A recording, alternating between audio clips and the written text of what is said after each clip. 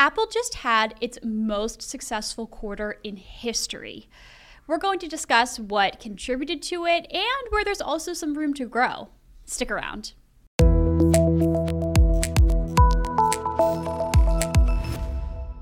Hey everyone, welcome back to Today in Tech. I'm Juliette Beauchamp, and I am joined, as always, with Macworld senior writer Michael Simon, as well as Computer World executive editor Ken Mingus. So during the COVID pandemic, which has now been, really just reached its, we're right around its anniversary here in the United States, it has been a huge challenge for companies of all sizes, of all types, of all industries, but Apple notably may be the exception. Like we just mentioned, it had a record-breaking quarter, the first technical quarter of 2021, but that was from October to December of 2020. Please correct me if I'm wrong there, but it had a revenue of $111.4 billion. A lot of this came from iPhones. So, Mike, would you mind starting us off? What sort of is the iPhone story here? It's really the Apple story, but so the iPhone made 66 billion. Apple doesn't break out unit sales anymore, so we don't know what that translates into as far as like actual devices. My guess is that somewhere in the neighborhood of 90 million units, maybe something like that, based on the average selling price and other quarters and kind of extrapolating. It's bonkers, and so you talk about how companies are struggling during COVID. And a lot of it is that everything that's not a tech company is struggling. And the reason why is because tech companies were able to pivot so quickly to virtual, to, online. Like, obviously Amazon is a prime example, no pun intended, because they were set for this type of thing to happen. Now, I'm not saying that these companies plan for a stay-at-home order in states and quarantining and all that other stuff, but they were prepared for the inevitable shift to online first. And that's what we got. People couldn't go to stores. They didn't want to go to stores. They didn't want to go to movies. So they're streaming. They're buying more devices. They're working from home. They're schooling from home. All of these things that Apple is tailor-made to fill that need. So everything went up. iPhones, iPads, wearables, services, and Macs all saw double-digit growth. The Mac actually went down from last quarter. They sold 9 billion in Macs in their fourth quarter 2020, and only what's the number? Hold on, I think it's 8.4 billion in. No, that's iPad. 8.7 in 2021. So it actually went down a little bit. It contracted a bit, but these are blowaway numbers. Their year-over-year growth was 20%. Apple, a $2.5 trillion company, grew 20%. Is just bonkers. It's interesting you talk about this because Apple really is hitting on a lot of cylinders here, and it's not just the hardware. I think there was like 15 plus billion in services. Yeah. And when you talk about the pandemic and the work from home, in a lot of ways that prompted companies to do upgrades because, a lot of companies on a 3-year replacement cycle, and they were sending people home with older computers that, suddenly were not working right or didn't have the needs that people, didn't have what people needed at home. And Apple's really well positioned with, the various the phones, of course, and the tablets and laptops and, well-equipped iMacs to help people set up an office at home. And in terms of IT support, once you've got somebody set up on a Mac, you don't usually get as much return traffic from people saying this isn't working, this broke, this crashed. I think even IBM has said that it has saved so much money by moving a lot of its employees to Macs and Apple hardware because they have fewer support calls and, they can have a smaller support desk. So I think it's a lot of things like that. And also some really compelling products. The iPhone 12 and 12 Pro are, this was, of course, the arrival of 5G, which may have prompted people who didn't necessarily have to get the latest phone, but maybe they are a year or two out. Okay, they're ready to upgrade. I think we looked earlier, Mike, you said that the number for iPhones was like 66 billion. Yeah. So 60, that's well over half of the whole thing was just iPhones. Yeah, it's been that way for some time. The iPhone is business, but it's not like the iPhone leads the way, but it's hardly their whole business. I mean, you can break out wearables. So 13 billion in wearables, which is Apple Watch, HomePod, AirPods. That is a Fortune 150 company by itself. So the question is, are people buying these things because they're the best? Are they buying these things because they have other products? Or are they buying these things because, Apple's pushing them? And it's like a perfect storm of all three things. Maybe another company, let's say a boutique company comes along and makes a really good smartwatch. That's as good as Apple Watch. Same price, same feature set and all that other stuff. And it does the things that, it has the app support, and it's not going to happen. But let's in a fictional world, all of this comes to it. It can play Spotify, all the things that you want it to do. It's not going to succeed like that because it doesn't have the Apple cachet.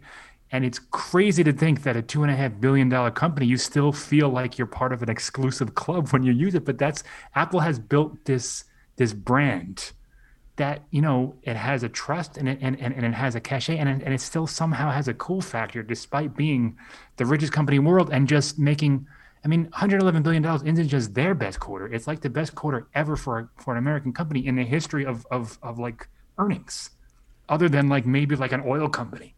It's just bonkers what they were able to do, and they're still able to do. There's still room, quite a bit of it, to grow around the world, both in the products that they have in market share, and they don't have AR, they don't have VR, they don't have yet any foot in the driving sphere.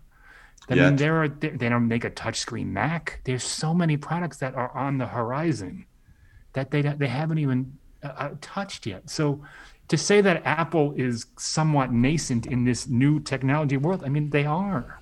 They're leading every conversation that they partake in. But there's a lot that they don't. And let's face it, they're not even charging for Apple TV Plus yet. That's not even included in this. It's free. Yes, maybe there's a couple people paying. It's technically $5 a month, but it comes free with any Apple product you buy anything. My guess is that 99.9% of Apple TV Plus watchers are getting it for free. And it's something of a punchline when you talk about Netflix and you talk about Disney Plus and, the libraries and the shows that they have. But, Apple TV Plus is really good. If I wasn't getting it for free, I'd absolutely pay for it for one or two or several of the shows I watch. Servant, Morning Show, Ted Lasso.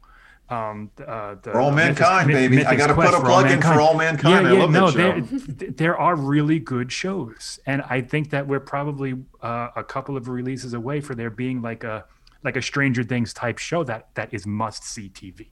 They're just killing it on all cylinders.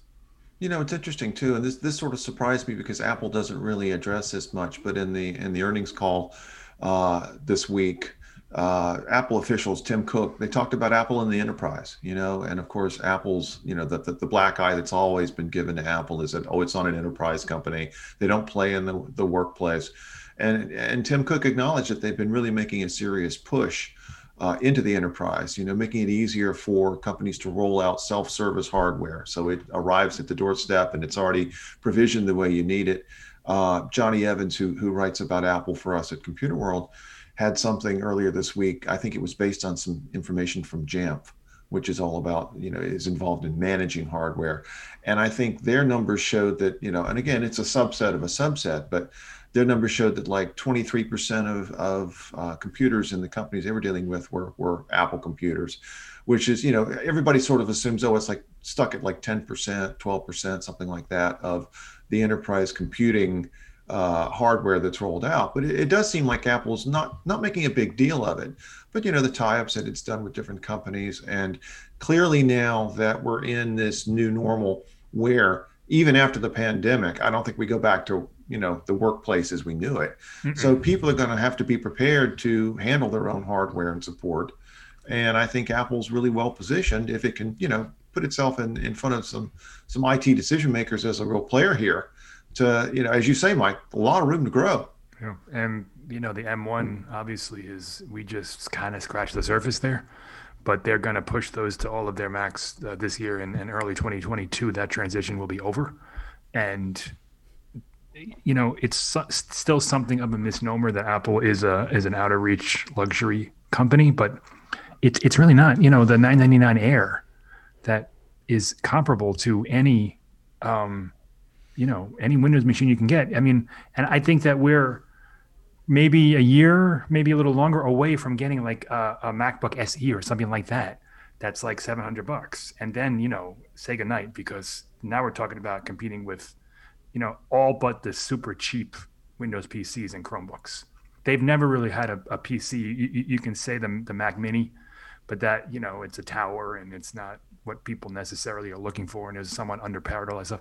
If they can have an M1 or an M2, whatever's out of the next time laptop, like the iBook of old, that was $1,300. If they can make that $700, $699, oh my God, forget it. I mean, talk about room to grow. The Mac will double overnight, the market share. I've got a question for you, Mike, in terms of software. And for me, again, for you, yes, a question for you.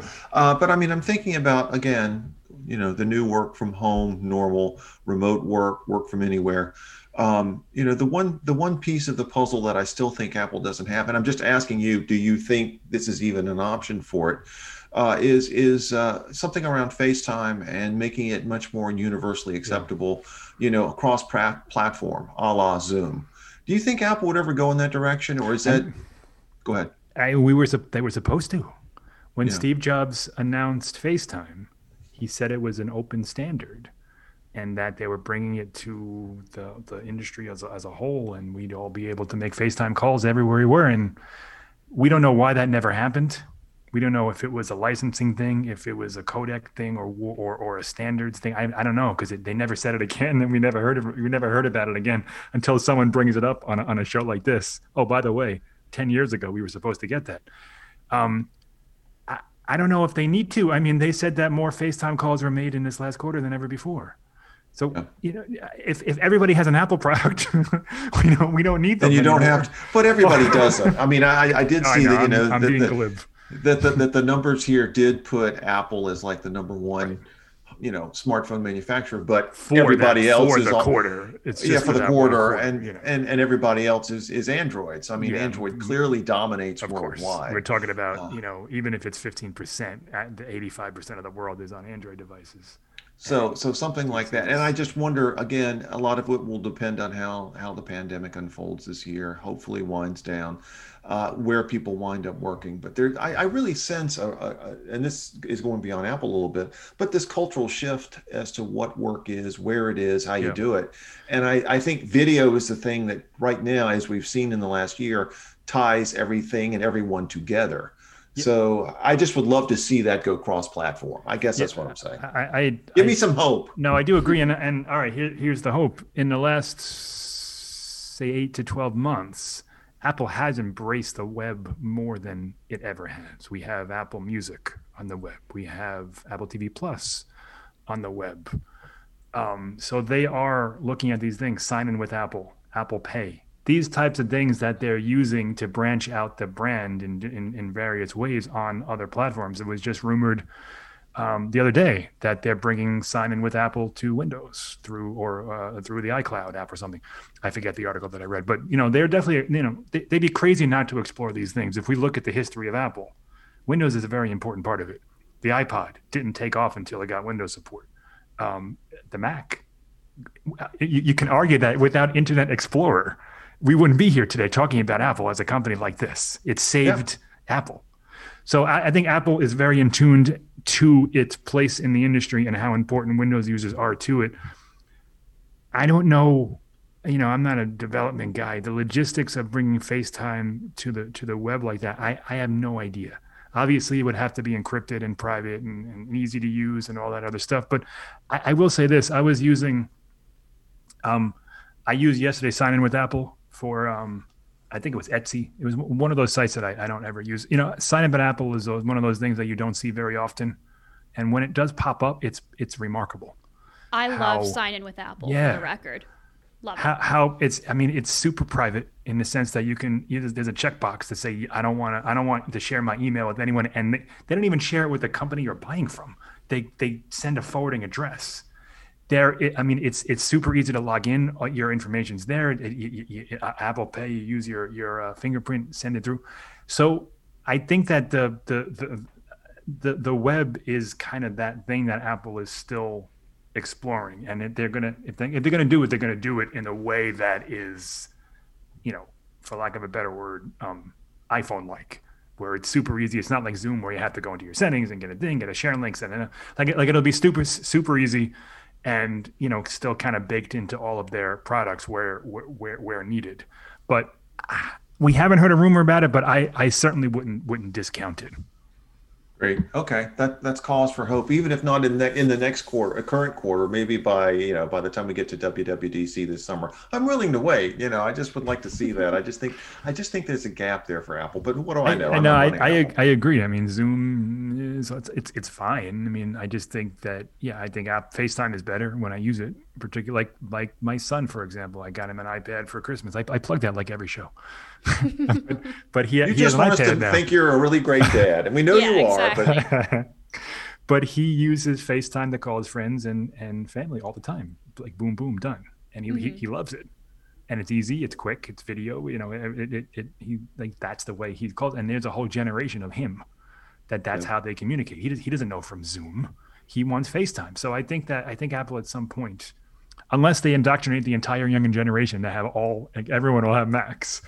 I think they do have to look at that and address that in some way. Also, I hate the way FaceTime does multi-window stuff with those bubbles that float around. They need to fix that too.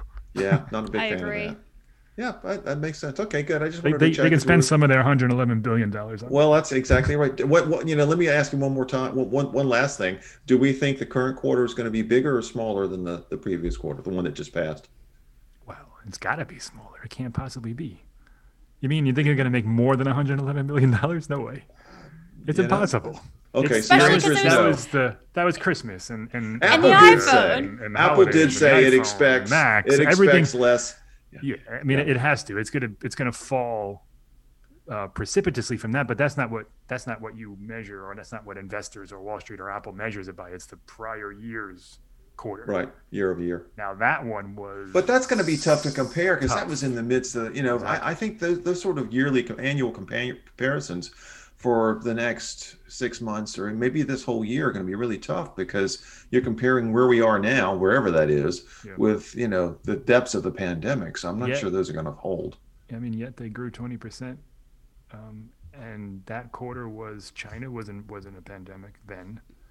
Last year, the U.S. had just started to see cases in Seattle, and we were starting to kind of be attuned to that it was coming. We weren't ready for it in the sense that anyone really knew what the extent was, but it was all there. I mean, fair or not fair, that's the way they measure these things. And I don't think that their second quarter last year was particularly awful. Like I think they navigated it as well as they could. Listen, it's always the first quarter, the second quarter for Apple is always a low, so to speak, quarter because you have the holiday malaise and there's no new products generally, and people are paying bills, not buying new stuff. But they'll still do. They can make zero next quarter and they're fine. I think they'll make more than that. Worry. I predict they'll make more than that. They announced Dan Riccio has a new project at Apple. Maybe his product is just to count the money that comes in. I think that's the car, don't you? Don't you think it's the car? We could talk about that at a different time. Let's say I don't think it's the car. Okay. We can talk about that. That's a whole other conversation. All right, next conversation. Yeah, I think that'll be a worthwhile conversation. And I think for Apple's Q2, I might be a part of it. I think it's going to be time for me to upgrade to the new iPhone. So, something to look forward to. For me personally, yeah. Well, thank you both so much for calling in and chatting. We'll have some links below to stories on Computer World and Macworld, just digesting and analyzing a bit more about what Apple's Q1 means and just a little bit more info. So those will be linked below. If you have any questions, comments about Apple's Q1 performance, let us know in the comments below. If you were one of the people who contributed to its record-breaking quarter, how are you liking your products? How are you liking your service? Let me know in the comments below. And thanks so much for watching. watching. If you liked this video, be sure to give it a thumbs up and subscribe to our channel. Hit the bell icon in the corner so you're notified every single time we post a new video. And just a heads up, next week we will be going live for the first time. I'll be in a little bit of a new location, so that's exciting. That's something to look forward to. Thanks again for watching, and we'll see you next time.